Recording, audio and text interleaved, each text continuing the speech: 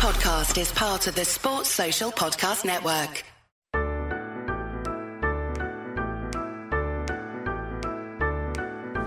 Here comes Bosco's Boys, here comes Bosco's Boys, right down Bosco's Boys Lane.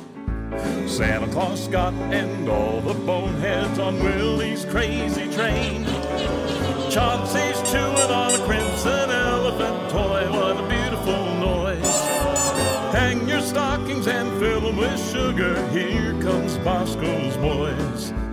Here comes Bosco's Boys, here comes Bosco's Boys, here comes Bosco's Boys. Here comes Bosco's Boys.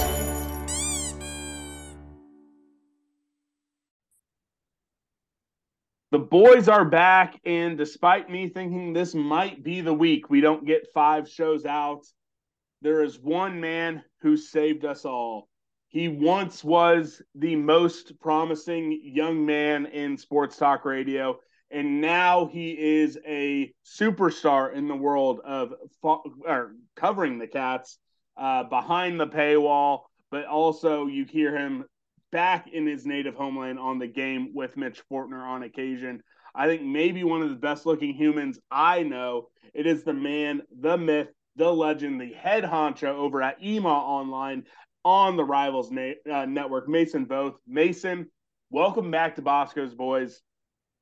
I'm going to start off with this before I even give you a chance to make any statements.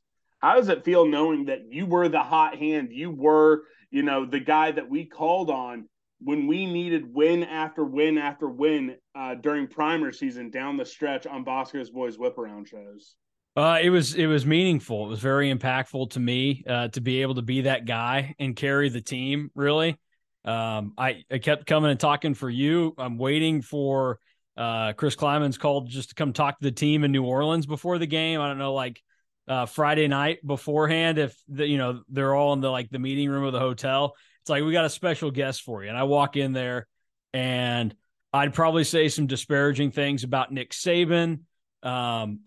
I would have to be like, hey, can we have Ben Newman leave the room? This is a little awkward. He has me blocked on Twitter, so I don't want him hearing my vocal thoughts either. And real quick on that, I don't know why he has me blocked. I think I only have 2 career tweets that have anything to do with Ben Newman, and none of them are negative. Did you like anything that might have been negative? I don't know. There was one sarcastic tweet. Our boy Grant Flanders made a post last year during the Oklahoma State football game and said that K-State's going to need he may have said something like a Disney-like halftime turnaround. And I responded, I just said, well, Ben Newman is in the building tonight. So that could have done it. But, it is what it is. That works for some people and it works for the Cats. So props to Ben Newman and props to Chris Kleiman for doing that. But it did mean a lot to get to do the primers, because at first I was like, well, I'm glad I'm getting to do it for the West Virginia game, but damn, kind of feels like I got slided with KU next week. Like, that's the one where I really want to shine. And then fortunately enough, you're like, hey, do you want to come back? I was like, yeah. And then at that point I put a winning streak together. So I had to come back and get him to take down the Frogs. And my final score prediction was pretty close. I was only like a total of 6 points off in that one, because I think I ended up going with 33-31, kind of a weird score. But it worked out. So if you need me in a couple weeks for when the boys go down to New Orleans, can do that. Or, Ed Orgeron is probably somebody I can get you into connection with if you need him for the primer too. I think we might, spoiler alert, we may as well see it through the end of the season, because with I'm going to save that one for later, but we might as well. There is a winning streak, so I think we might just have to go with that. Before we get into talking about the K-State football and basketball teams specifically, remember our show is sponsored by Manhattan Brewing Company, home of the freshest and most delicious craft beer in the entire state of Kansas. You can find it in all sorts of liquor stores across the state of Kansas. And if your favorite one doesn't have them, I'm not saying cause a scene until they do, but I'm not saying cause a scene. So do with that information what you might. They also have some great Christmas decorations up there. So if you're in Manhattan in the next 10 days, you want to get in the Christmas spirit, get a pint down at Manhattan Brewing Company. They also have a full bar as well. All right, Mason, I want to ask you this. As probably someone who I strive to be at the same level as you, and that is hating the Wichita State basketball team. How good does it feel? The series that I think you and I both agree, probably in a perfect world, wouldn't have even scheduled. But how good does it feel to be up 2-0 in this series on Wichita State? Feels great, especially since K-State's trajectory is going up and Wichita State's is going down right now. And that means that K-State in that scenario has won the first two meetings with teams that in theory should not be better than Wichita State. I mean, Wichita State had just won a conference title and K-State beats them in Wichita without Nigel Pack. Like, I had picked K-State to win that game last year. And then I get done with the pregame show I was doing on radio in Wichita, and I walked down there and there was Nigel Pack's not playing today. I'm like, crap. Well, that sucks. And they were still able to beat him without Nigel Pack. And then they were able to find a way to kind of grit and grind their way through the game in Manhattan. That was a tough watch for me. Because when I'm at games now, I'm in full work mode. This is my job, whatever. But at the end of the day, I'm still a dude that grew up with parents that went to K-State, that was the number one thing in my childhood. And I went to school there and spent 4 years there. And I still love K-State and I still want to see K-State succeed.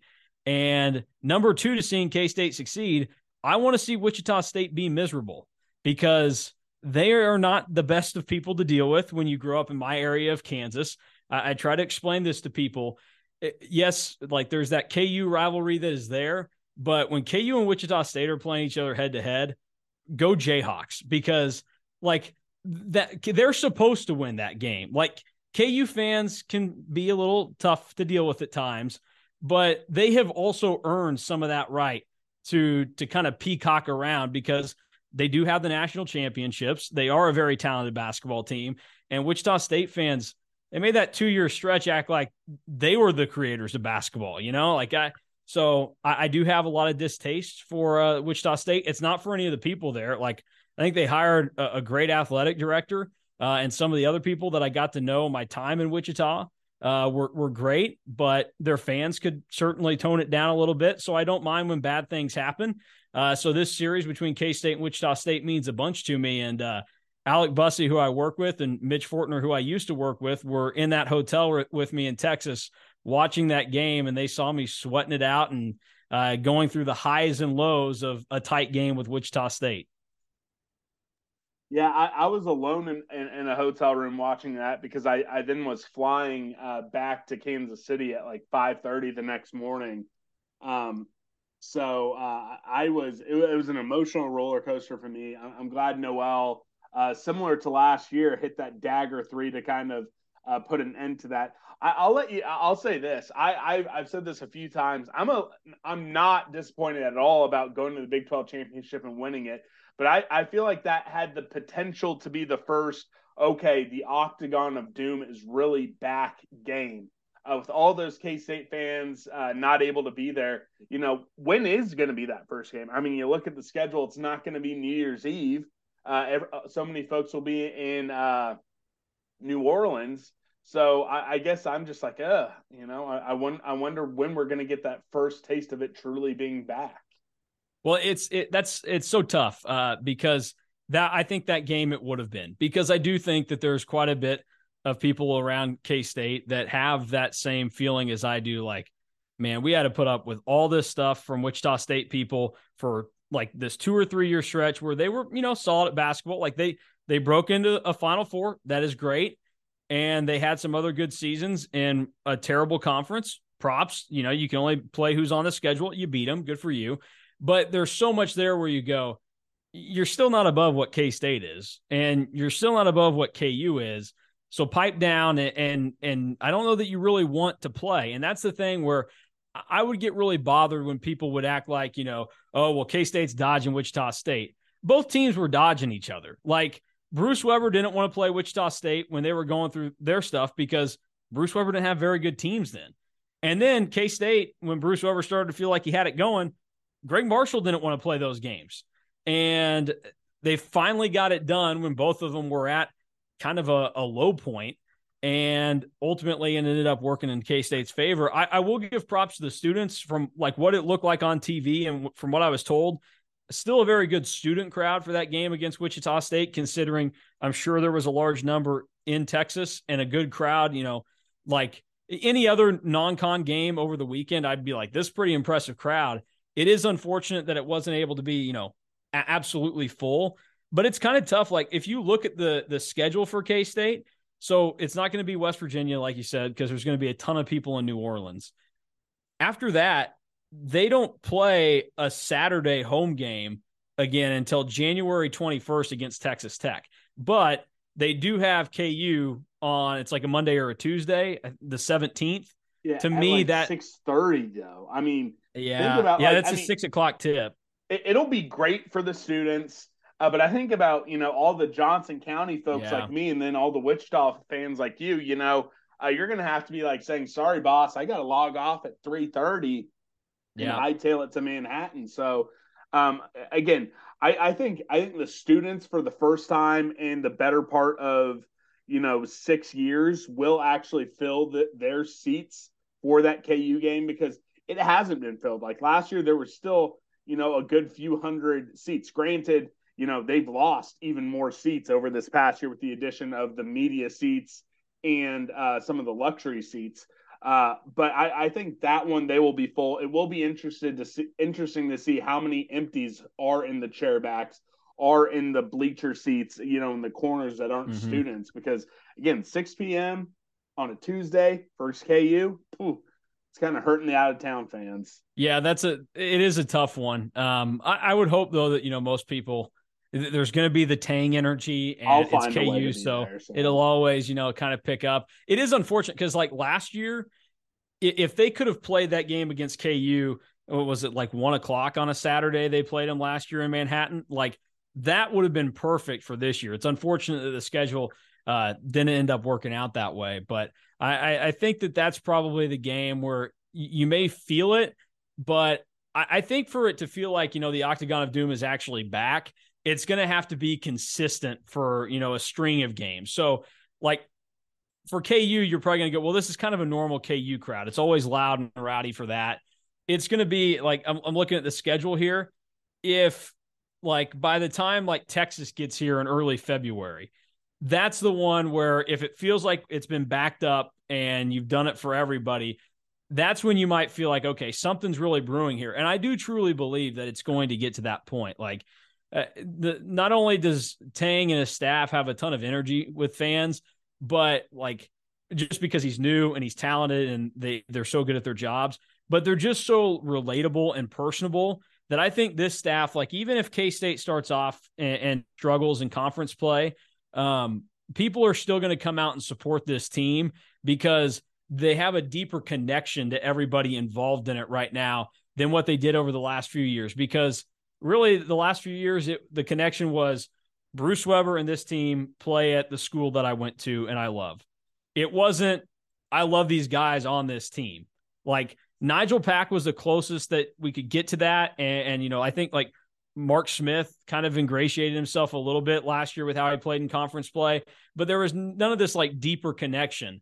But now you can get to the end of February and end of March, and the team may have not the best of records anymore, but I still think that place will be packed and people will be excited because they know it's building for something and they see the care and interest that Tang and his staff have put into it. They'll give it back. So I expect it to stay pretty consistent through the year. I just hopefully we're able to experience bringing the Doom back quicker than what maybe some would think. We're about 10 games into, well, not about, we are 10 games into the season, which is about, 33% of the way through the season. In the first 10 games of the Tang era, have the Cats lived up to your expectations, exceed your expectations? I can't imagine they're below anyone's expectations, but where do they kind of land on that spectrum for you? I think they're a little above it. I probably thought they would have 2 or 3 losses at this point. Maybe I I figured that they would lose one in the Cayman Islands. So the fact that they didn't is significant. And then, the loss to Butler, it's kind of a bummer the way it went down. But, to ask a totally new team with a totally new staff to start 10-0, even if it's, not the best of schedules, that's a really tall task to handle. So they're probably right there. And I think I've been encouraged by, the main 4 or 5 guys and some of the things that they do. Now it's just kind of waiting to see if they can take that next step and kind of get over the hump and finish the job with some of it. But they're probably exceeding my expectations a little bit. And honestly, we'll just see how it comes down to conference play. Like, they got to beat Nebraska on Saturday. That's a big deal to me. Is you're playing basically a home game, and you're going to be facing a team that is at your level. Probably you should find a way to win that one. And then at that point, like, get in and get out against Radford the following week. And now you're ready for conference play and everything that will come with it. So I'm hopeful that this kind of continues and they get to conference play, and then we can really see what it's like. I mean, it wasn't like it was a stellar team last year. It was just a team with one really good player and then 2 other guys that occasionally could step up. And they were able to be competitive with pretty much everybody in the league at any point last season. And this team is coached better this year. The guys are more bought in, and I think there's more consistent good players on this team. So I think K-State's going to have every chance to battle. So I think at this point, I'm pretty pleased with what I'm seeing, and it's exceeded expectations. See, that's the problem. I sometimes mute myself and forget where the mute button is. That Nebraska game is going to be a massive one. And like you said, if they can get those 2 games and then get into conference play, I don't know if we got your official prediction on the show, but as we're sitting here 10 games in, are you thinking this team is going to be dancing come March, middle of March? It seems like such a tall task when you think about it. But as I sit here and like thinking about where the Big 12 is at right now, there's a possibility that Texas just free falls right now, because who knows what that situation looks like. They struggled at home with Rice the other night, and I don't know how you really bounce back from your head coach getting arrested for something that serious. Like Gonzaga was able to handle Mark Few getting a DUI because you should never get a DUI, but they happen. Nobody got seriously injured, and it's a pretty common thing. And it's not like, oh, Mark Few's facing jail time. This is a totally different deal for them. So I could see that going awry. I don't think Oklahoma State is very good. Like, they're going to be scrappy and battle, but man, I wish Mike Boynton was a good basketball coach. I don't think he is, though. Like, and some people push back when I say that, but what has he done outside of, having Cade Cunningham's brother on his staff? Like, they've been able to recruit fairly well, but actually do something with it, win some of these games. So they can handle Oklahoma State.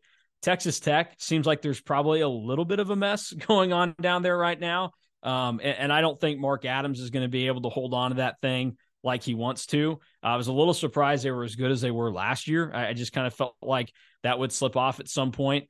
And then at that point, like, you're just trying to figure everywhere else, because if you finish 7th in this league, you're probably getting into the NCAA tournament.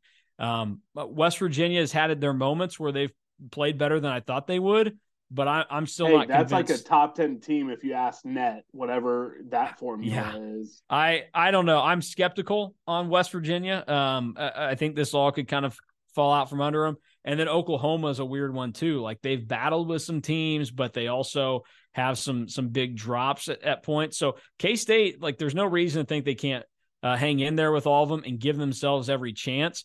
I just, playing the numbers game, Gabe Swartz is a guy that does some stuff for us. And early in the season, he went through and he looked at all the first-year coaches in the history of the Big 12. So since the league started to now, what has been the result of first-year head coaches in their seasons?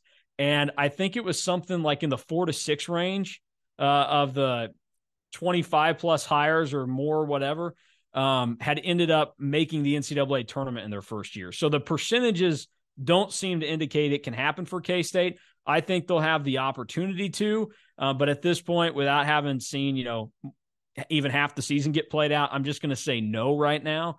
But it is definitely something that is possible at this point. We'll transition to a little bit of football talk before we end with a classic, one of my favorite bits that you guys did back on the game, Book It or Cook It. But let's talk football. Deuce Vaughn just today hit the mark that he needed to. He is K-State's second ever consensus first team All-American twice. So him and Chris Canty, the only two cats to do it twice. What does that do to Deuce Vaughn's legacy? What does that say when folks are going to look back on Deuce Vaughn's career? What does that do for his legacy? I mean, I think his legacy was going to be cemented one way or the other, but it makes it stand up even better now. Like where people like me are going to be telling, grandkids however many years from now, like, yeah, this guy when I was, in my 20s, like he was the real deal. And people will be like, okay, whatever, like just stories. Like we see Steve Grogan's name up on the side of the stadium and we're like, okay, whatever. Was that even football back then that they were playing? Well, and it's funny that you picked one of the two guys who are up there for what they did in the NFL and not what they did. Yeah, exactly. So it's, like people will tell you, oh, well, this, and this. It's like, okay, whatever. But now you have like the tangible thing to be like, okay, it's not just me telling war stories about you should have seen what he did to Gavin Potter in 2020 or, oh man, the play that he made to score in the Big 12 championship game, like that was awesome. You have the tangible thing to be like, he was a consensus All-American twice at K-State. Like it doesn't happen every year for K-State. So you have that. It helps the resume there. And I really just think like overall, and this is probably the cheesy side of K-State sometimes, is like you're just happy for a dude like that to succeed at your school. Somebody that was overlooked at times, people didn't give much thought to, and he comes in and he just dominates, and everything he's gotten, he's deserved.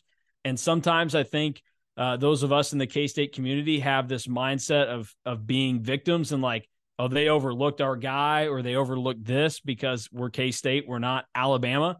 And fortunately, Deuce Vaughn was good enough to rise above that. And part of that is credited to the fact that Chris Kleiman has come in and made K-State a legitimate force again, and something that people nationally have to recognize as, oh, that team's going to be competitive every year with him. They're going to be in the top 25 and they're going to put on good performances. And so I think it's all well-deserved. And I think it's just most of all important for a guy like that to be able to succeed at K-State, and all of us feel happy for him. We have three other All-Americans, Cooper Beebe, Felix Dike Uzama, and Malik Knowles. What about their legacies? I know, at least for Malik, I love that he got in there on the CBS team, second team, as an all-purpose offensive weapon, which is where Deuce Vaughn actually has gotten some of his All-American accolades as well. So I loved him getting on there, not as a returner, but as an all-purpose offensive player. But those three guys, what does it do for their legacies to make these All-American lists as well? Well, I think it's big because it gives them some of the accolades too, where at whatever point, whether it's 10 years from now, 20 years from now, when they're trying to determine more people to go into a Ring of Honor, like you have that there to just stamp on the resume, and pretty much anybody can tell you, yeah, they belong up there. Because K-State doesn't have an offensive lineman up there right now, right? Correct. So like Nick Lecky, I think was a 2-time first team All-American. Cooper Beebe, I mean, hell, maybe that's why Cooper needs to come back next year so he can become a 2-time All-American. But there are no offensive linemen at all in the Ring of Honor right now. And I think that like Lecky's a guy the next round probably deserves like a serious look and consideration. I think that there have been, when they were trying to determine this last cycle and who went up like this year, I was glad to see some of the guys that were on that list, but there are also some others there that still probably deserve their due, and at least some extra consideration. I don't think there's any doubt that like Deuce and Felix are both going to end up there at some point. They play premier positions and they have this place in K-State lore now. I think it makes it even better that the two of them are roommates. So you have the two best players on your Big 12 title team are roommates and like genuine best friends. Like watching their interaction after they beat KU, and Deuce is surrounded by media, and Felix comes, trying to sneak in there, and he doesn't talk to the media a ton, but he's got this giant personality. He had lost his keys to their apartment or their house, and so he sneaks in there, and Deuce is like talking to everybody, and he's trying to get his attention to get his keys from him so he can go back home after the game. And they're going back and forth, and he's like, I'll just ask your mom. And he walks out. I just think all that makes it great. But the fact that those guys were able to make it too is awesome. And it's great for this staff to go on and sell, because when they first got here, they could pitch what they had done at North Dakota State, and that would have gotten some people to listen and be on board. They could have pitched what had been done before at K-State, and that would have gotten some other people on board as well. But now what they're able to do is not only come in here and say, hey, look, we're at K-State. It's been done here before. We have this in our background. And not only have we won at K-State now, but also we've done it by taking guys that were overlooked and turning them into legitimate dudes in college football that are going to get, whether it's this year or next year, shots in the NFL. And maybe they don't end up going as high as maybe we think that they should, but they're going to get those opportunities. And Felix was a 2-star, and we've seen the picture that went around of him on his visit where that guy's not going to be the best defensive end in the Big 12, but then he was, and now he's going to be years. Yeah, exactly. Back-to-back defensive lineman of the year. So that's big. Deuce Vaughn overlooked because of his height. We know about that. And Cooper Beebe, who his rivals profile refers to him as a defensive tackle, and he turned into the best offensive lineman in the Big 12. And so all of these guys you can point to and say, not only were we able to develop them and turn them into good college football players, they're now set up to go on to the next level and succeed. And we did that at K-State. We thank God we are removed from K-State having to try and use Carson Wentz as their salesperson for getting you to the next level, because it's not going very well for Carson Wentz. My apologies to Hank Jacobs, who I did offend one time in the K-Man studio, just trying to, razz him. I'm a Cowboys guy. And I said, what's it like to know the second best quarterback in the NFC East? I did apologize to him after the Liberty Bowl, though, because Wentz and the Eagles made the playoffs that year and the Cowboys didn't. But I think it's big for them to be able to pitch that their dudes that they were able to develop and win with at K-State are now in a position to go on to the next level and succeed. And they took on these major transformations where obviously it's not like Deuce is, they didn't find a way to make him grow 5 inches, but they found a way to show how you could unlock him and make him this more talented guy. So I think it's big for them. And obviously it's big for K-State for the profile of them to kind of go around. And I think honestly, Deuce and Felix, most of all, have made it look kind of cool to be at K-State with the way that they're able to play and some of the things they're able to do. And a lot of the other players deserve that credit too, and what they've done. And I think that's going to continue to grow, where people are going to, word of mouth from players is going to continue to go. And you'll say, hey, K-State might actually be this place we want to go, as opposed to it wasn't cool at K-State, I would say. When I first got there with the football team, it was still very much like, they're going to go to work. They're going to find a way to just be smarter than you and win 7 or 8 games every year. And now they're going to have talent, and they're a threat to win 10 games any given year. Definitely. The last one before we get to book it or cook it, because we're talking about legacies, you have to talk about Chris Kleiman. I recall when I found out he was going to be the head coach. When you were hearing his name, when it started becoming, oh man, this might be the guy, melted down a little bit. I melted down for maybe about 25 seconds after, it became official. Then I got on board. I think I was an early adapter, but I think by the first game, a lot of folks decided he's our guy. We're on board. That first season, I think a lot of folks really liked what we saw. I think the COVID season, some of the detractors started coming back out. And even last year, I think a lot of it was, can he win without Skylar Thompson? Now here he is with only our 3rd Big 12 championship of all time. I think 6th conference championship of all time. I don't know. Poppy got a couple way back in the day. I think we need to put those Big Six championships up on the press box, by the way.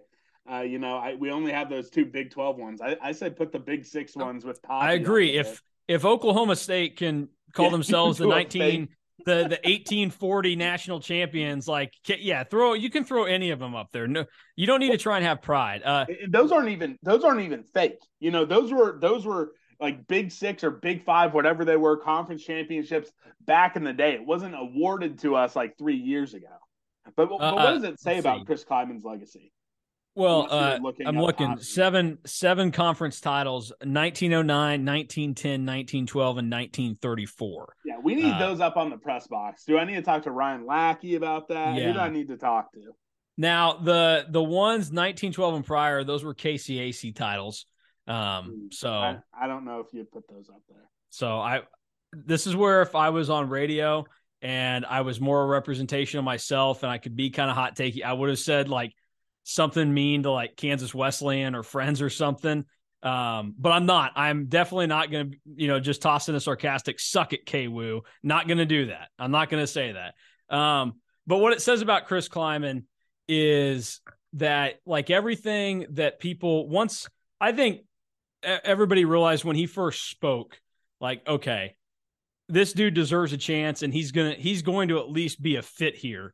And he's going to deserve the time to turn this thing into his own because I do think in some of these areas, it takes a certain person to succeed in the Midwest and specifically like Kansas. I've talked about this a lot, mainly when Wichita State was trying to search for an athletic director last spring.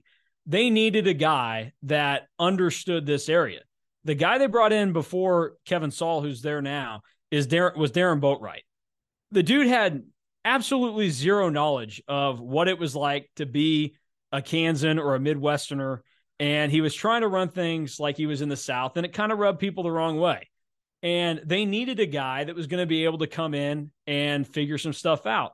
What did they do? Well, they went and got a guy that grew up in Manhattan, and he would tell a story about how like his sister dated a player on the Wichita State baseball team, so he knew that. He ended up working, had some time in like KU athletics, and it worked. It's working for them right now. Same thing is now happened for like KU. The thing that turned football around for him is they made a logical hire for the first time in Lance Leipold, that he understands this area. He knows what it's like, how you interact with people. And he was hired by an athletic director that 100% understands like how things work around here. And K-State was able to do that with Chris Kleiman. Like Gene Taylor, when he was hired, that made a ton of sense. Like John Curry did some good things for K-State, but he rubbed some people the wrong way because he wasn't really, kind of in the flow of how most of us around the K-State and the state kind of act and would like to see somebody interact. Gene, having his experience at North Dakota State and Iowa, he 100% understood it. And he has always felt like a fit to K-State. And so then he made a hire that felt like that. And when he spoke for that first time, you go, okay, this thing can work. And he's going to have enough attached to him that feels like it's still that K-State brand of football, which Bill Snyder created, but he's going to do enough things to turn this into what can be a successful version of it in, 2019 and beyond. And he's proven that with everything he's done. And it's great for him that they were able to accomplish this fast, because there's the scenario where, something happens this year and they miss the championship game by one game, or they get there and they lose. And you never know when you're getting back to one of these things. Like 2003, people probably thought, oh, we've been here 3 times in the last 5 years. We're going to be coming back at some point. And it was 9 years until you won another one, and really 9 years until the football team looked like K-State football again. And so now that he's done it, he's been able to kind of change the trajectory of things to where, oh, maybe we're not going to have this drop off in K-State sports next year now with football. Maybe it's going to continue to, kind of stay on a nice level. And I just think that the way he was able to accomplish it is impressive. And he's found a way to honestly exceed my expectations for what he had. Like I thought, yes, they could win conference titles with Chris Kleiman. I thought they could have this success. I didn't know if it would come this quickly. And I didn't know that it was going to look like this, where, yes, Oklahoma was down this year, but they did not win a down Big 12. Like, this was a competitive league this year, and they had to beat a team in the college football playoff to win the conference. That's a significant deal. So he deserves all the credit. And legacy-wise, like, as long as things don't just completely bottom out, he's going to be in the – I mean, nobody's ever going to obviously reach Bill Snyder, but he is already to the point where people are going to speak of him very fondly for a very long time at K-State, not only because he won at K-State, but because of how he won, what he was able to do with the players that he brought in, and 100% the way that he just feels like he is K-State. Like, he fits in with you, me, and everybody else that went to school there and that loves K-State and loves Manhattan. And even though he's not from there, he feels like a fit. And that's really important, whether people, will like it or not. Some of these bigger jobs, you can get away with not having a fit. Brian Kelly at LSU, it's not going to matter if he's a fit or not. He's a good football coach, and LSU is always going to get talent, whatever. Same type of deal at Ohio State. You bring in a good football coach there who just knows what he's doing. It doesn't matter if he's from Florida, California, Texas, wherever, he's going to work there.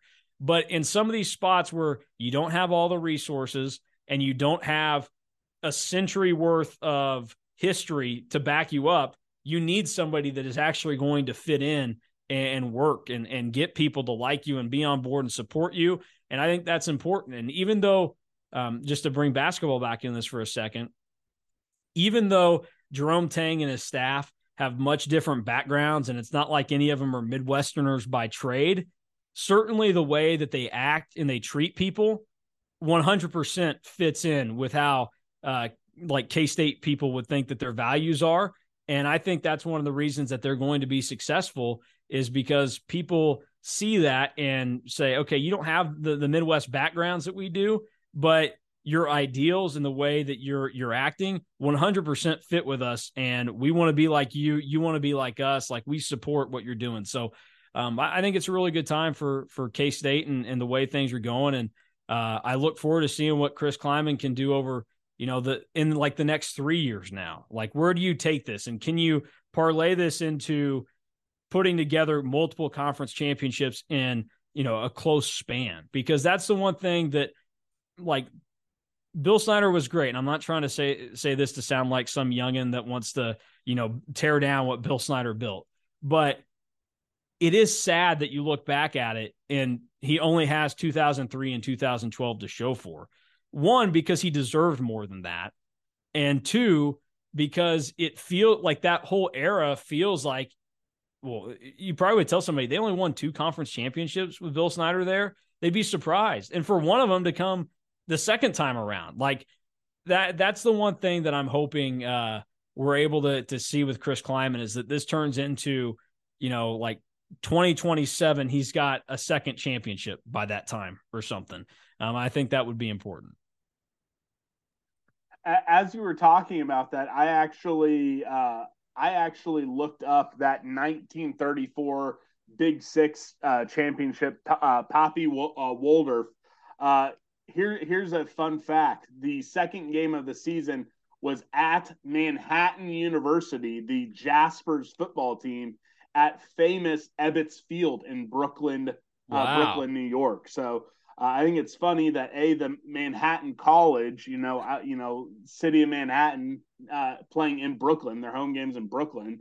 That's a little funny, but again, famous Ebbets Field. So K-State in their 1934 conference championship season played their second game of the season at Ebbets Field. That's big time. I'm looking at now a tie nonetheless. Yes, 13-13. Yes, that was a fun season, opening up with a win versus Fort Hays, a tie versus Manhattan College, a loss in front of 11,000 folks versus Marquette in Milwaukee, and then a nice 13-0 drubbing of KU. 21-0 shellacking at Tulsa, but then we brought it to Washburn, Missouri, Oklahoma, Iowa State, and Nebraska to win that Big Six championship. So What a fun season that was. Yeah, I would love to hear from anybody that remembers making that drive to Tulsa, and what were the conversations like? What was the Ford dealers wrap up show like when you were calling into whoever was calling radio games back then? Like, I would love to know the takes that were popped off after a 21-0 loss to Tulsa. I imagine it like all of the like Cleveland citizens in Major League after things start to go awry again, like, oh, this team's no good, they suck, and then they rip off 5 in a row to win it all. Yeah, think about the highs and lows there. A nice little win versus Fort Hays State, going all the way out to Brooklyn to tie, losing in Milwaukee, taking care of the Squawks, thinking, all right, here we go, and then getting shut out versus the Golden Hurricane. Whew, my goodness. That was a pretty good Tulsa team, though. They were 5-2-1. And their only losses were to TCU and then a road trip to Washington, D.C. and losing to George Washington. So yeah, look at the juggernaut that was the Southern College Football Independence Group. I mean, my goodness. I'm a little impressed whenever I see these schedules and see that teams traveled that far back then. Like, that would have been Tulsa's miserable. only road trip was to Washington, D.C. that year. So good for them. I imagine that K-State went to Brooklyn and then they took a train to Milwaukee before coming back to Manhattan, but that's just a guess. Yeah, that's probably a good call. Anyone who was around for that 1934 conference championship season, please let me know your thoughts on it. But now it's time to get to a classic, one of my favorites as a listener, and I think we've played versions of it, you and me, in this show as well, and that is Book It or Cook It. But before we do, remember, we are also sponsored. They've been riding with us ever since the summer. Charlie Hustle. I'm currently wearing an Arrowhead Collection crew neck sweatshirt. It is the most comfortable sweatshirt I own. Actually, it's tied with the 4 other Charlie. Actually, no, it's 5. It is 5 other Charlie Hustle sweatshirts I have. I have a Jay Rieger & Co. Sweatshirt. I have a Kansas City Heart sweatshirt. And then I have 3 officially licensed K-State crew neck sweatshirts from Charlie Hustle. I wear these all winter long.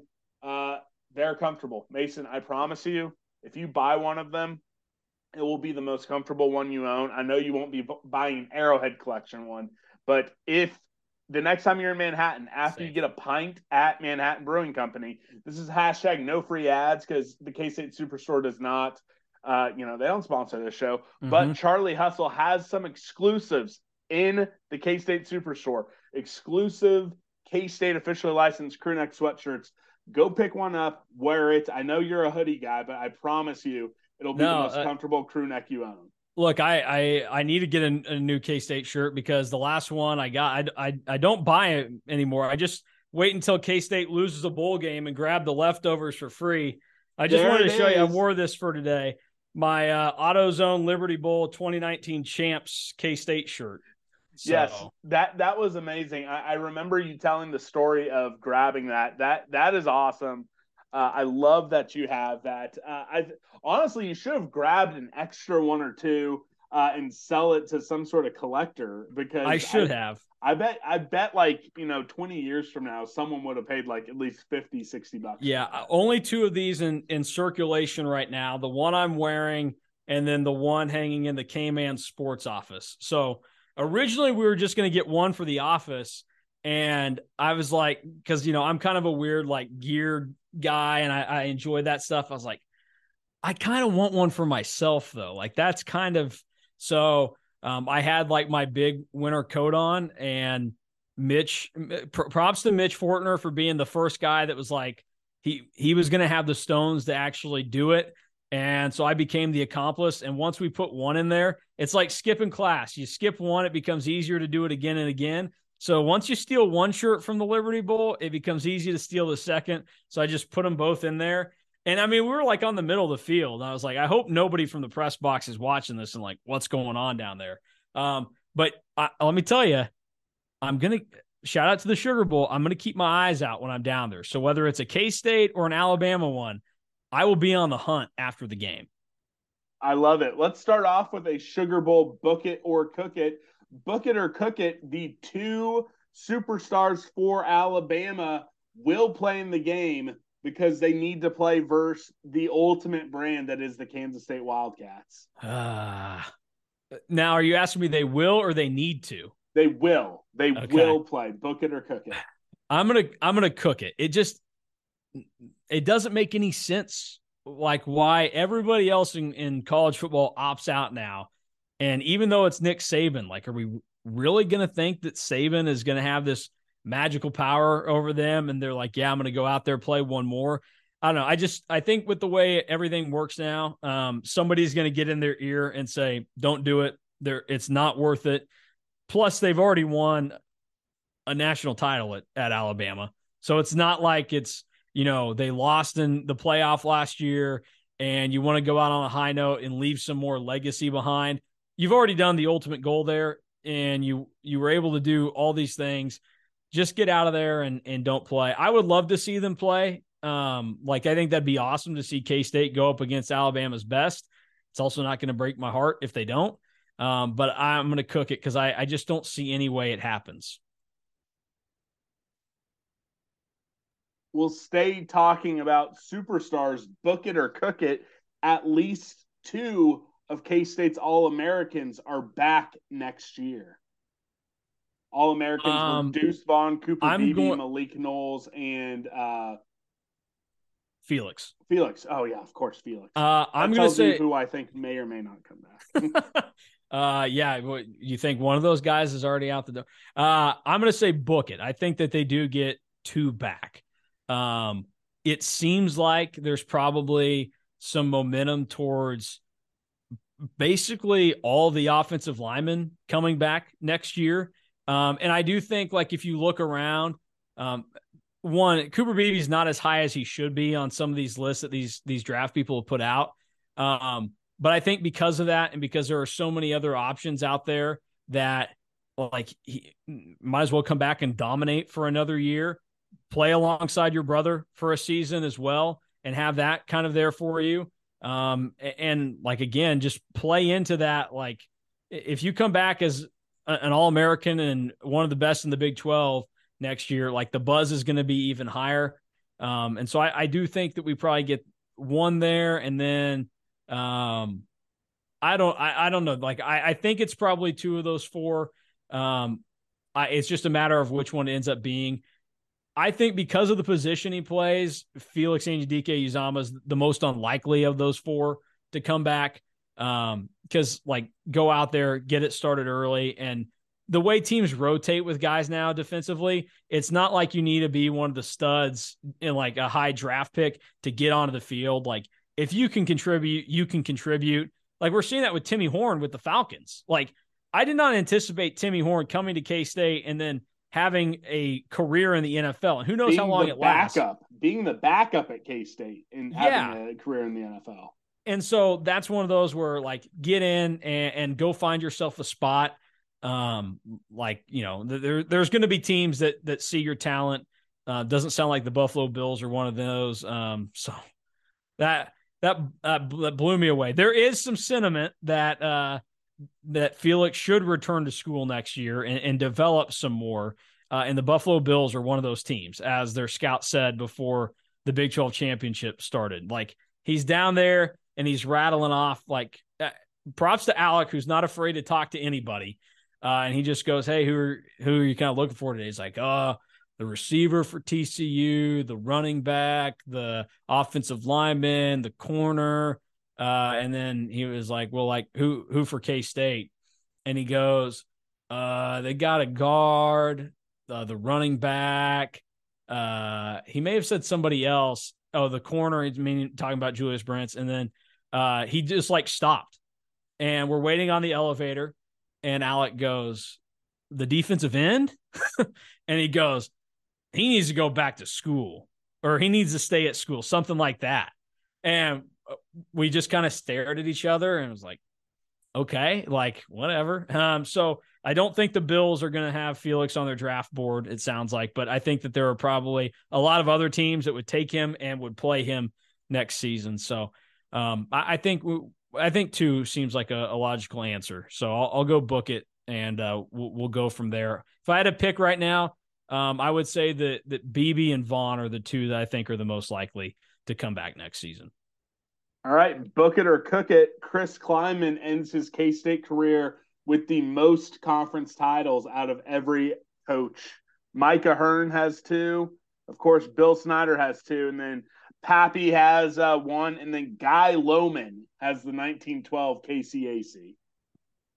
Ah, man. This is a tough one. I'm trying to, give myself a little bit of time here so I'm not like prisoner of the moment, be like, well, I just won one, so here comes more. But I'm going to say book it. Like, he's going to be playing in theoretically an easier conference than what Snyder had to deal with. I mean, that's the thing where Snyder 2.0, it was only 10 teams, but still very good. But that first era, like, it was 12 teams, and like you were going to play. Even before 12, you had Nebraska and Colorado out their peak, a top 10 KU one year. Yeah, exactly. Yeah, that's the thing. Like that, the real deal. And it wasn't just that you were playing a great team in the title game. It was the fact that like you were going to play 3 good teams in a row in your regular season in division like that. And that's why those North Division titles do deserve more credit for Bill and what happened there, because it's not like it would have been like this year if you threw like Colorado and Missouri in there or something. It's like, oh, that your division kind of sucked. No, that was a real deal. Like all those teams. Now there were years where that the North sucked down the stretch, but early on there, like it was a big deal. But I'll say book it. I do think he can get to two's the clubhouse leader right now, Hearn and Snyder.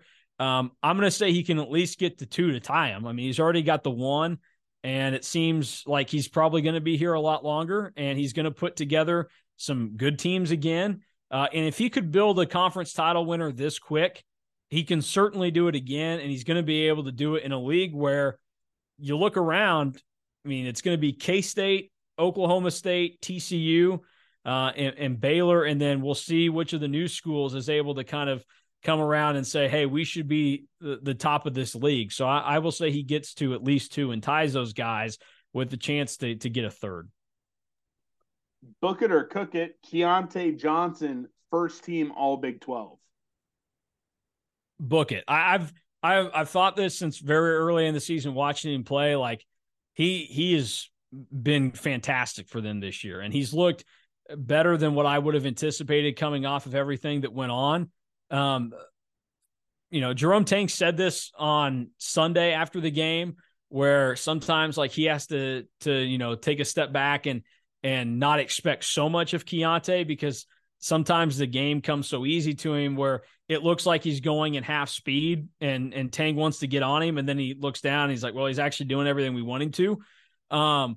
We'll see if he can keep it up in conference play. Obviously the competition level is going to heat up, but anybody that was a preseason SEC player of the year certainly can do it in their league. And he's going to only get more comfortable with being back on the floor. So I think it's going to happen, and he's going to give a lot of teams headaches. And it certainly helps that he's shooting the ball well. And I don't think we've even seen the best of Keontae Johnson yet. So he's going to keep getting better, and the numbers I think are going to stay stable.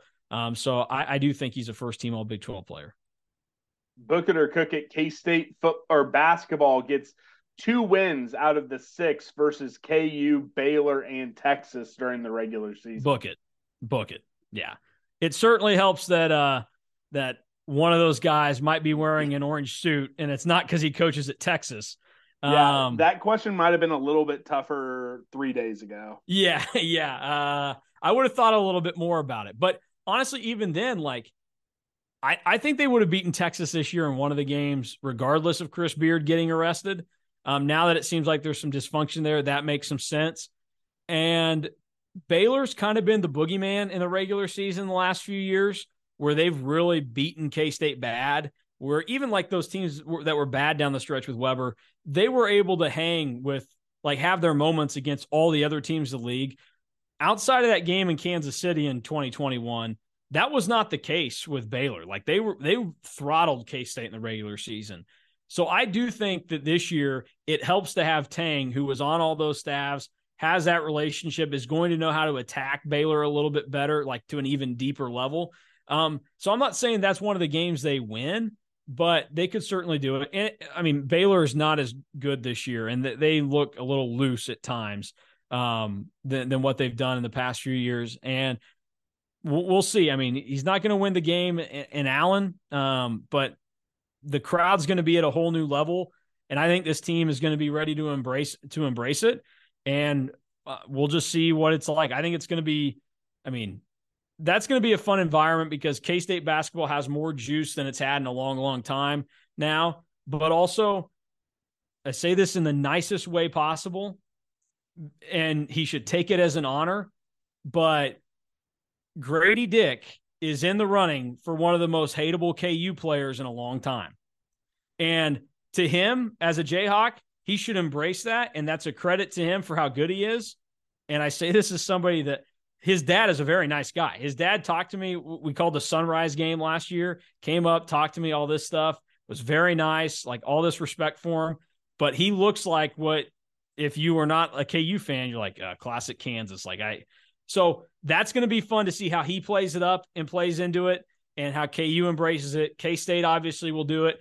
And I think we know Marquise Noel is going to be juiced up for that game because I don't know that anybody has become EMAW quicker than Marquise Noel in his life. Maybe Reggie Stubblefield. I was just maybe about those to say two the guys. sauce boss, those two guys. Yeah, I kind of wish KU would not have played that road game versus Missouri because I imagine that atmosphere is the only one that will rival what Bramlage will be this year. But I got one more book it or cook it, and then I'll ask a seasonal question, and then I'll let you get back to your day.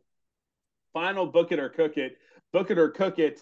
Gonzaga plays conference basketball games in the Big 12 before you die. So like 80 years. Oh, I mean, we got a lot of time here. So I'm going to say book it. I mean, even if the Big 12 is not their next step is the Pac-12, who is the Pac-12 going to be around in 40 years? Probably not. Like, whatever. So, and I got nothing to lose. Like, if you're still doing this podcast in 80 years and I'm gone, a credit to you for keeping it going and everything else that happens. But I got nothing to lose with this one. I think it happens at some point. I won't put like it to happen. I don't care. I'd prefer it not to. Do you really have an opinion? That's how I don't care one way or the other. It's awesome. It's like another feather in the cap for Brett Yormark to be like, look at this. I came in, I just kicked ass, and I put together this awesome basketball conference just, on a whim, like woo, woo, woo. But it doesn't really do much. Like I've banged the drum. TV and basketball doesn't really make a difference. So it would just be good for the name brand of the Big 12 to have Gonzaga. It would be cool. It's a little bit tougher right now to say like it'd be awesome because you're already getting ready to add Houston, who was just the number one team a week ago. You're adding Cincinnati, who has this track record of being good, even though the last few years haven't been great. But they had a whole mess there. Look at me, Mr. American Athletic Conference for 2 years. John Brannon ran that program into the ground. But Wes Miller, he may be short. He may be overhyped with the way he bounces around and everything. He's kind of fun to watch, coach a game. I think he'll do fine things there. And then BYU can always be solid, whatever. It doesn't make a difference to me one way or the other. I could care less if Gonzaga's in. But if they are going to leave the WCC and they're going to go to the Pac-12 or Big 12, don't be an idiot. Join the real conference. Like that's where I would go with it. So that'd be the only way that I really felt anything about it. But yeah, I don't care. All right. Well, that's all we have. I would like you, because we're only, as we're recording this, 10 days away from Christmas, as folks are going to be listening 9 days away. So I want you to share your favorite Christmas tradition and then also tell all the boneheads what you got going on over at EMAWonline. Favorite Christmas tradition.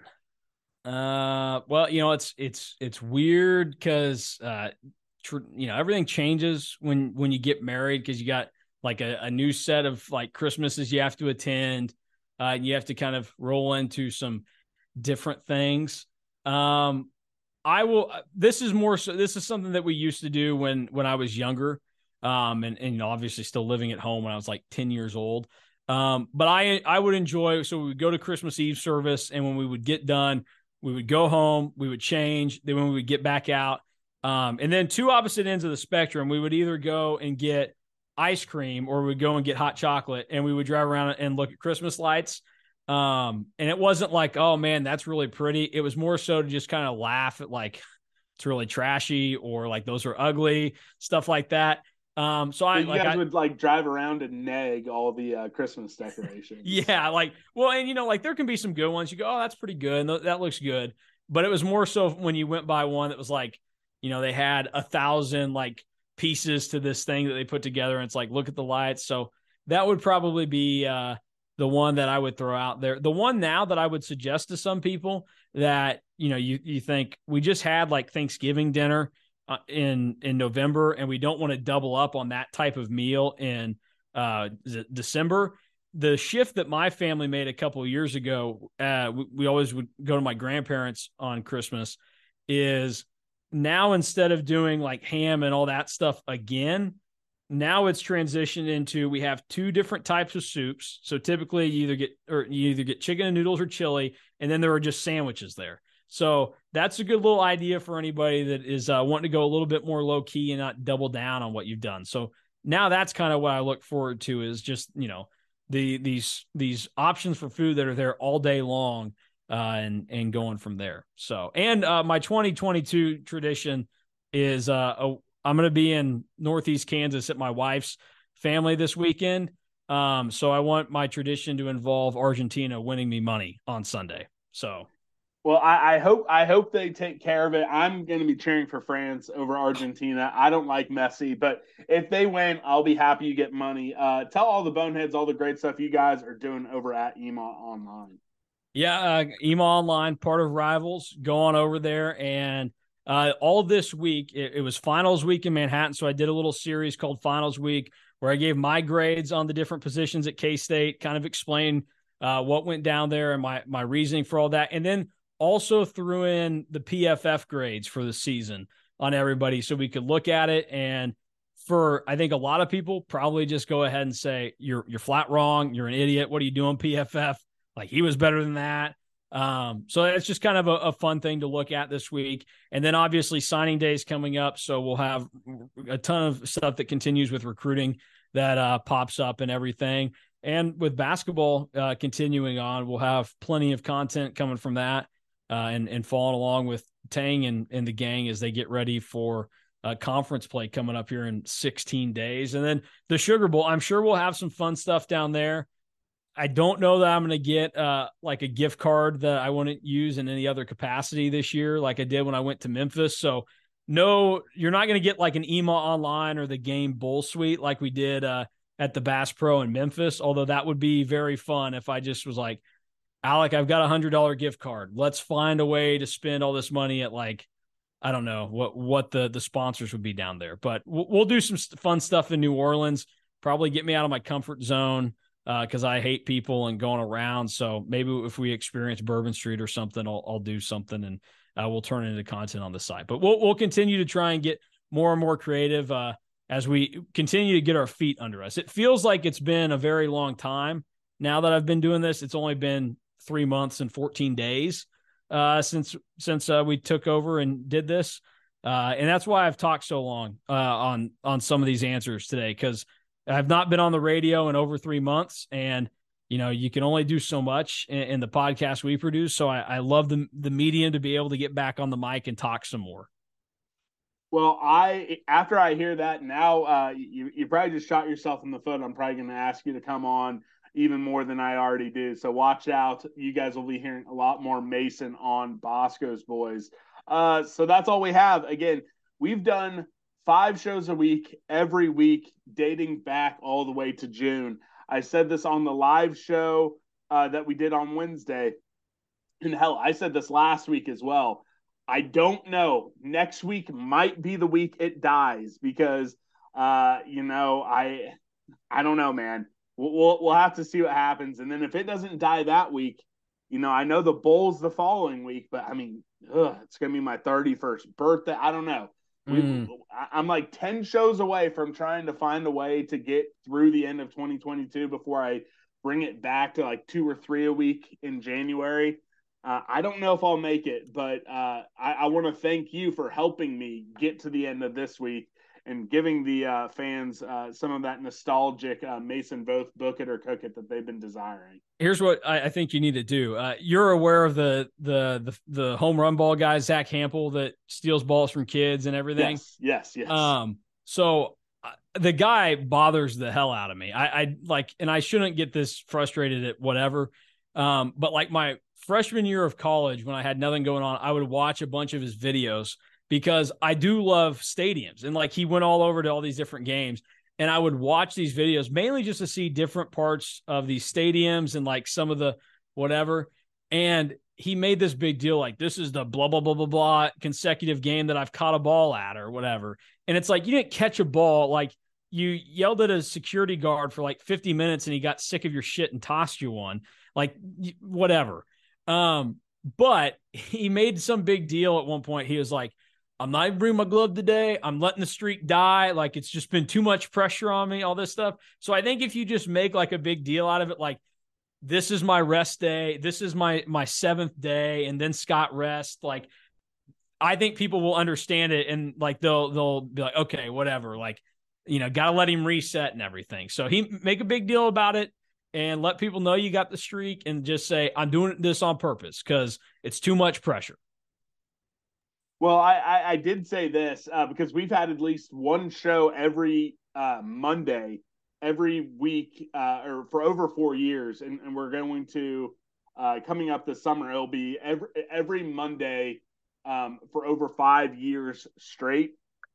I'm not going to let that die, but I am going to pre-record like 5 or 6 episodes, like in a 1 week span, schedule them out, and then just step away from the mic either in May or June. I haven't decided which month, and then just kind of let that go and let that be my reset. But I've said it. I think the day that there is no episode of Bosco's Boys on a Monday, the show's just not going to come back. Just like if something happens, like, nope, not even going to announce it. The show's just dead. Yeah.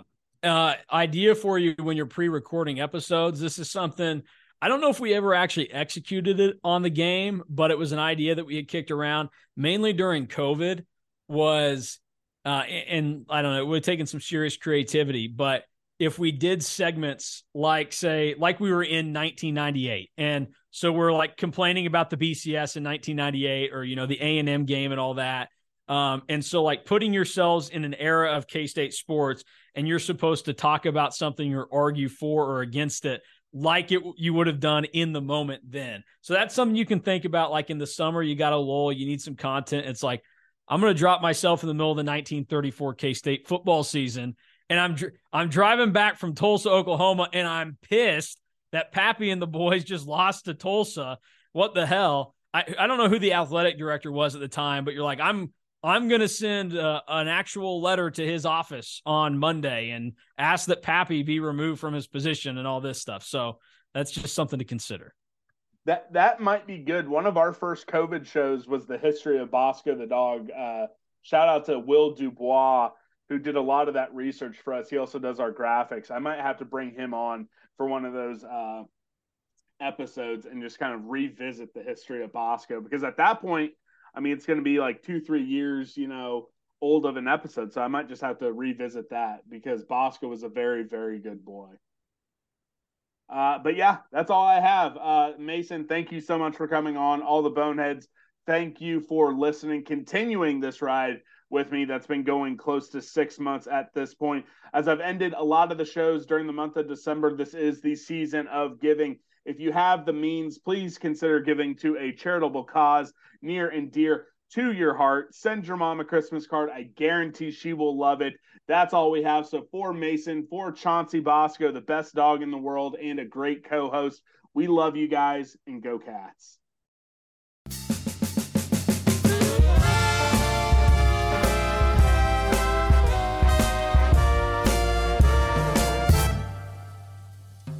Christmas time is here. Happiness and cheer, yeah. Fun for all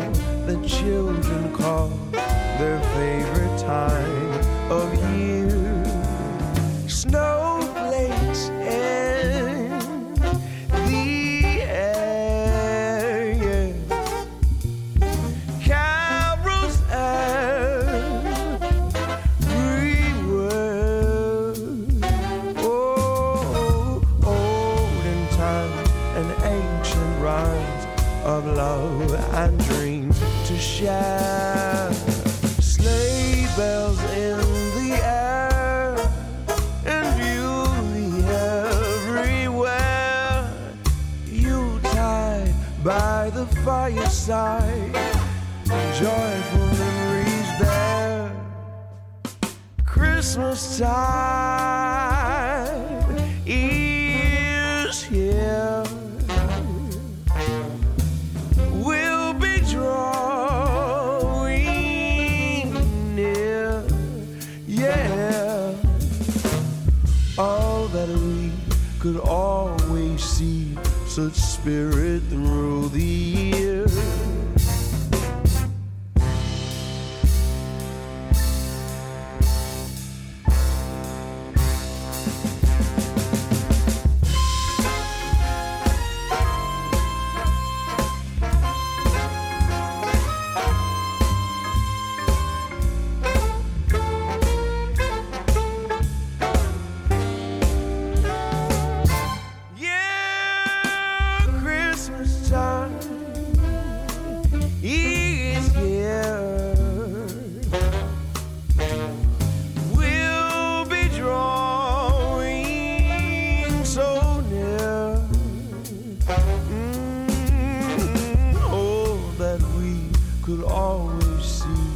Such spirit through the years.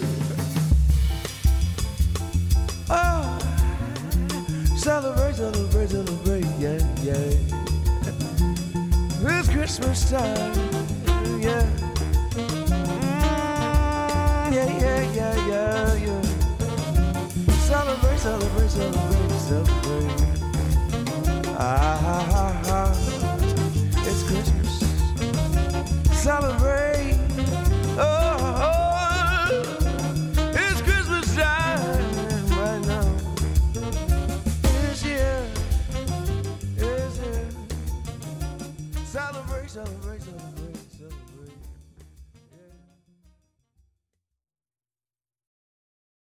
Sports Social Podcast Network.